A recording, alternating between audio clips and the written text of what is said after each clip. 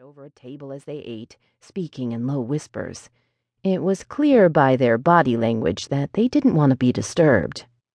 Betty, however, had marched up to them undaunted. Less than a minute later, the men found their table littered with colorful ribbons and glittery sequins. Two men bought scrapbooking starter kits, dazed looks on their faces as they handed their money to Betty. As quickly as she had arrived, Betty was gone, leaving everyone to wonder what happened, while Madeline cleared her table with a chuckle. The small brass bell over the front door tinkles. A pair of women walk in, smile at Madeline, and choose a table by the window. Madeline knows it's only a matter of time before the tea salon will be bustling with people and laughter. She selects several tins of the chamomile and rooibos tea blend from the large antique armoire that graces the dining room. She's not sure what came first, discovering so many wonderful finds at garage sales and antique stores, and then pondering what to put in them, or knowing that she wanted to sell her own tea blends and looking for an artful way to display them.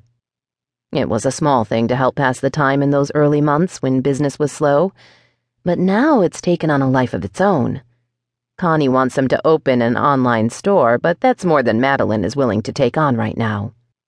At the moment, this balance feels just right, however hectic it may be.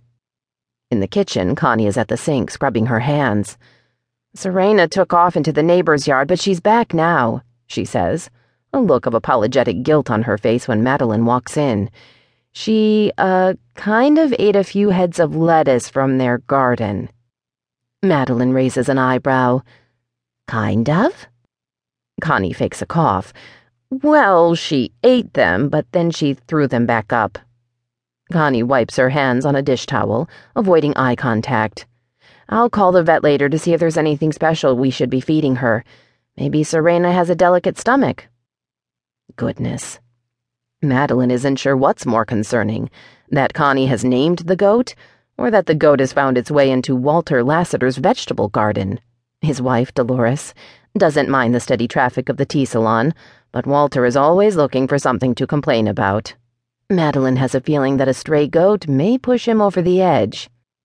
"I'm sure Serena's stomach is fine," she says, handing Connie the tea. "Do you mind wrapping these? Dora Ponce is putting together a gift basket for the Rotary Club auction, and I told her we'd make a donation." "Sure." Connie drapes an apron over her head. "I'll use that pretty paper I picked up at the farmer's market last week. Ruth Pavard is selling her whole stock. She's going to start making birdhouses instead." Connie is about to say more when there's a holler from the dining room. It's followed by the unmistakable sound of porcelain breaking. "Help!" they hear one of the women shout. "There's a wild beast in here!" Connie hurries to the dining room. There's a stern reprimand and then another exclamation accompanied by the sound of more good china crashing to the floor. To outsiders, Avalon may look like a nondescript river town, but Madeline knows better. She reaches for the broom and dustpan with a happy sigh, then heads to the dining room. Isabel grasps the hammer and pounds the "For Sale" sign into her front lawn. The earth is hard and unyielding, dry from too much Illinois heat, another long, hot August that shows no sign of relief. Maybe she should have watered the lawn first. Maybe she should have hired that red-headed kid from down the street. Maybe she should have called a real estate agent to list her house properly instead of trying to do it on her own, like so many things these days.